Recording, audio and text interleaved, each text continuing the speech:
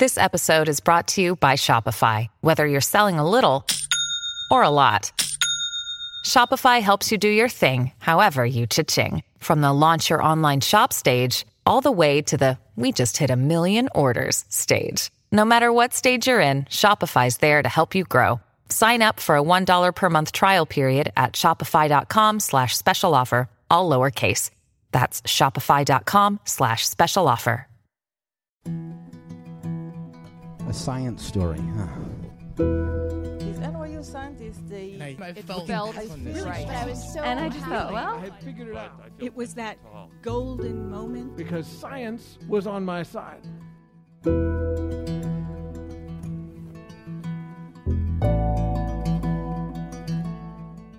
Hey everyone, I'm Ben Lilly, and welcome to the Story Collider, where we bring you true stories of how science has affected people's lives. A quick reminder, we have upcoming shows in New York on June 18th and London on June 25th. StoryCollider.org for more information. This week's story is from Seth Mnookin. The story was recorded in June 2013 at Johnny D's in Somerville, Massachusetts. The theme of the night was The Science I Never Expected.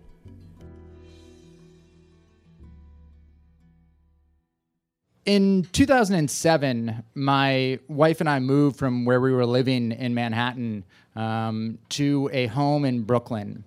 And almost immediately, we found ourselves being invited to dinner parties. So our social engagements were no longer taking place in bars where we had to shout to be heard, but now we were sitting around tables having civilized conversations with other married couples and young parents.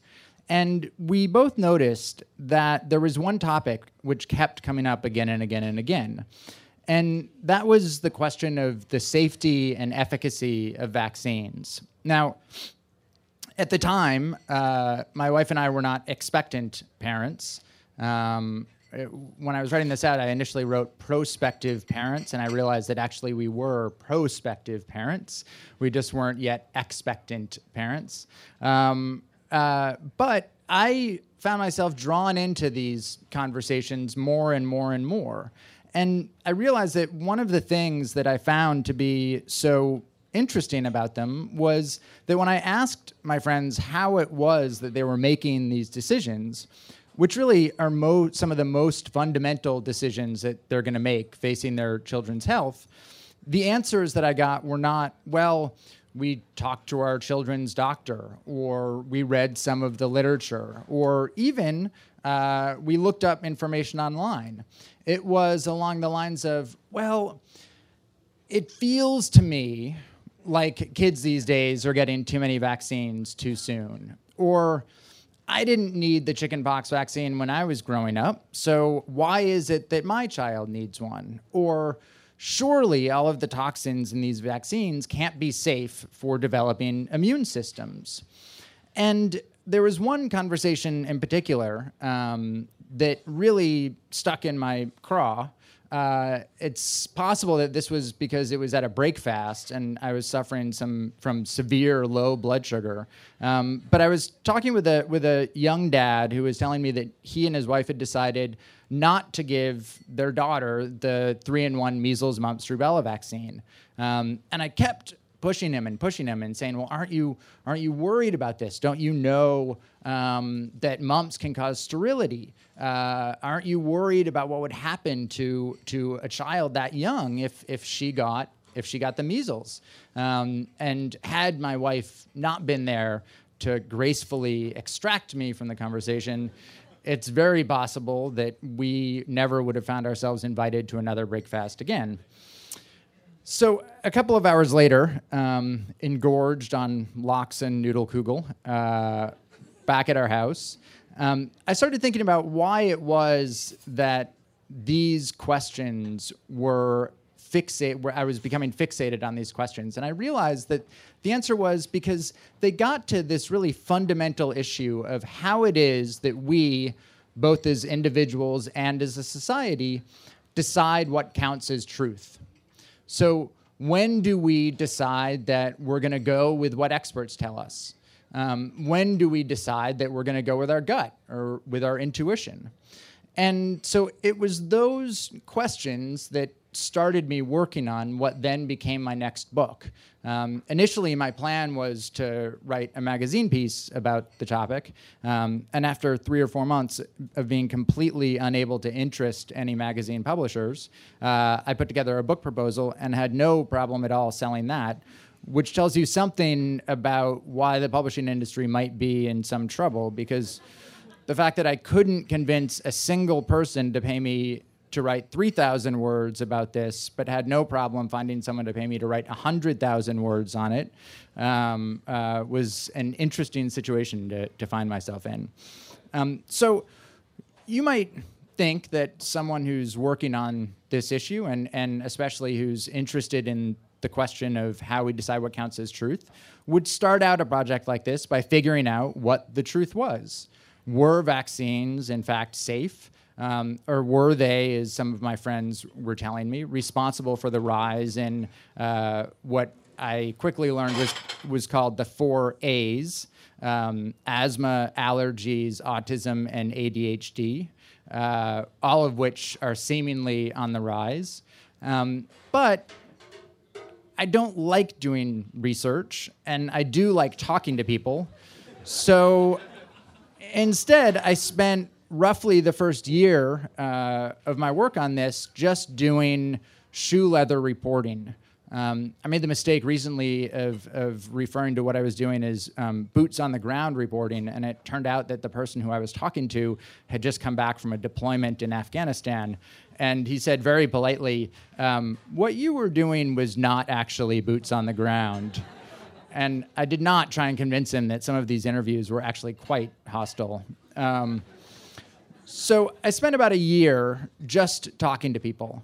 I talked to families like the Romagueras who live right outside of New Orleans and whose infant daughter was infected with pertussis before she was old enough to have gotten the first dose of the diphtheria, tetanus, and pertussis vaccine. She eventually ballooned up to several times her size because her body couldn't expel liquid, and died. And at the time she died, she was still too young to have gotten the first dose of the pertussis vaccine. I talked to parents like Lynn Redwood, who has an autistic son and who spent years researching this issue and became totally convinced that autism was, in fact, as she put it, a novel form of mercury poisoning. And she has organized an activist movement around this, originally called the Mercury Moms. I talked to pediatricians and public health officials. I talked to immunologists and vaccinologists. And I also spent a lot of time at conferences. One conference in particular sticks out in my mind, and that's a conference called Autism One in Chicago. And the reason why it sticks out in my mind is because its organizers were insistent that this was not a conference that was focused on vaccines. And yet, when I looked at the program, virtually every single thing on the agenda had to do with the dangers and evils of vaccines.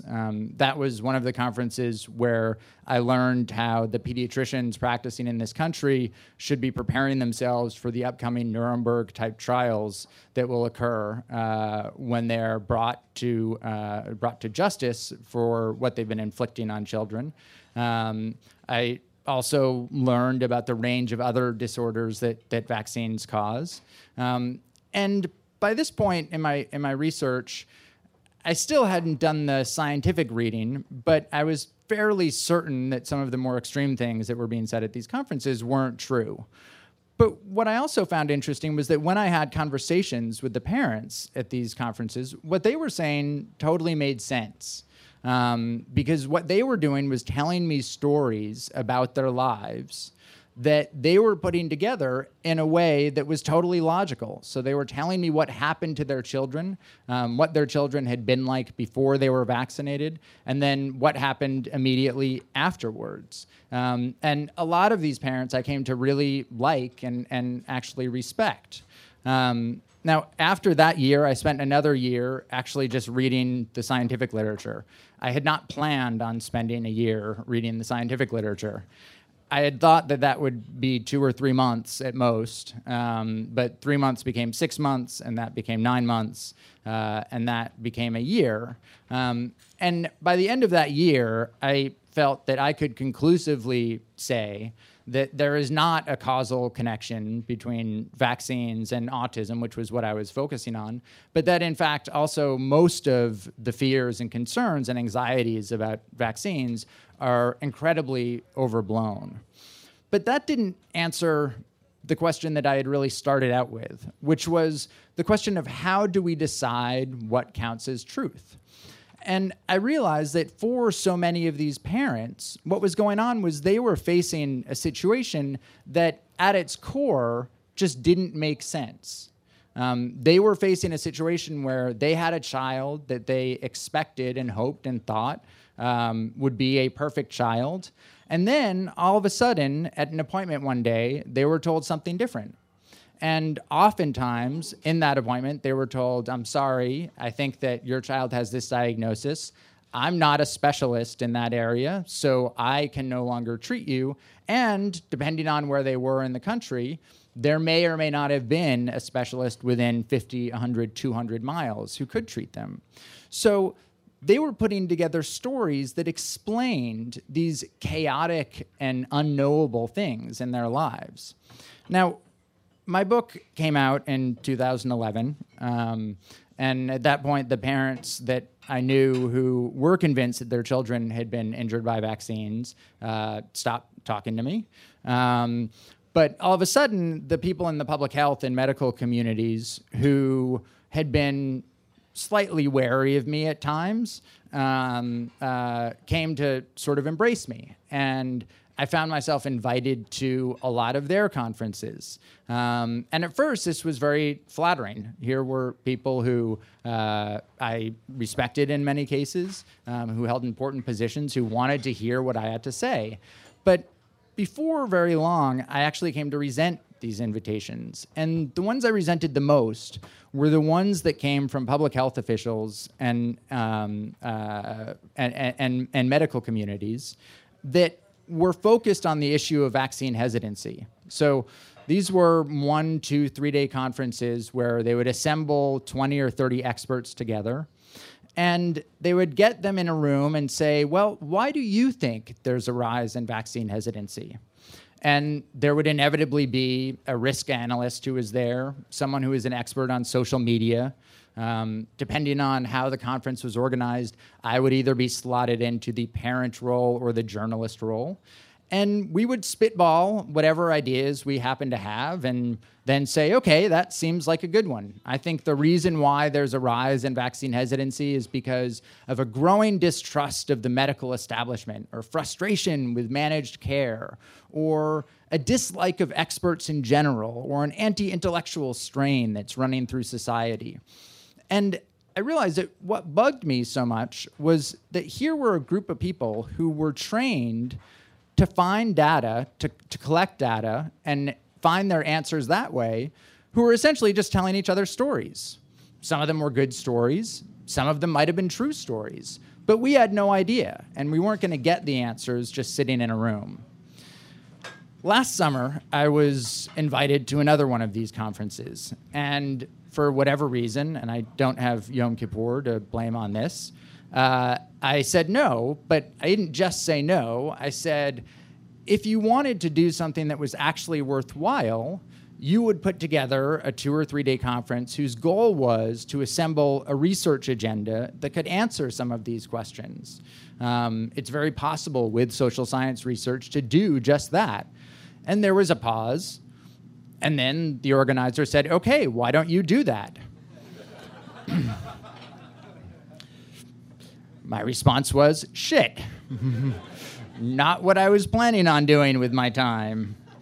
But after thinking about it for a little while, I decided to take them up on their offer. And that is how I find myself in the position now of putting together a conference that's going to be held this September, in which me, someone without any advanced degrees, someone who spent virtually no time in labs when he was in college, is in the position of telling a bunch of people who have spent years and in some cases decades doing bench research and getting their training, that if they wanted answers to these questions that they were asking, what they really should do is collect the data and find out where the science leads them. Thank you.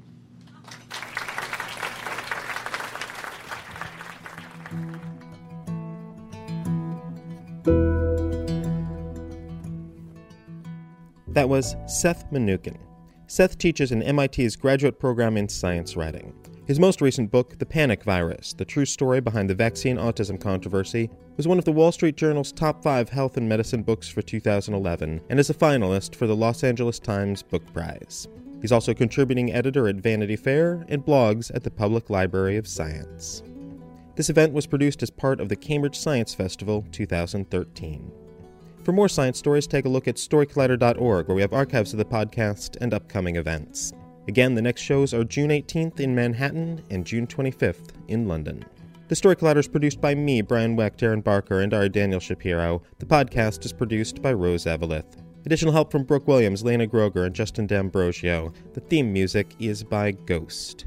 Special thanks to Johnny Dees for hosting the show, and to the Cambridge Science Festival for being a wonderful series of events, and to my intuitions and feelings for always being right.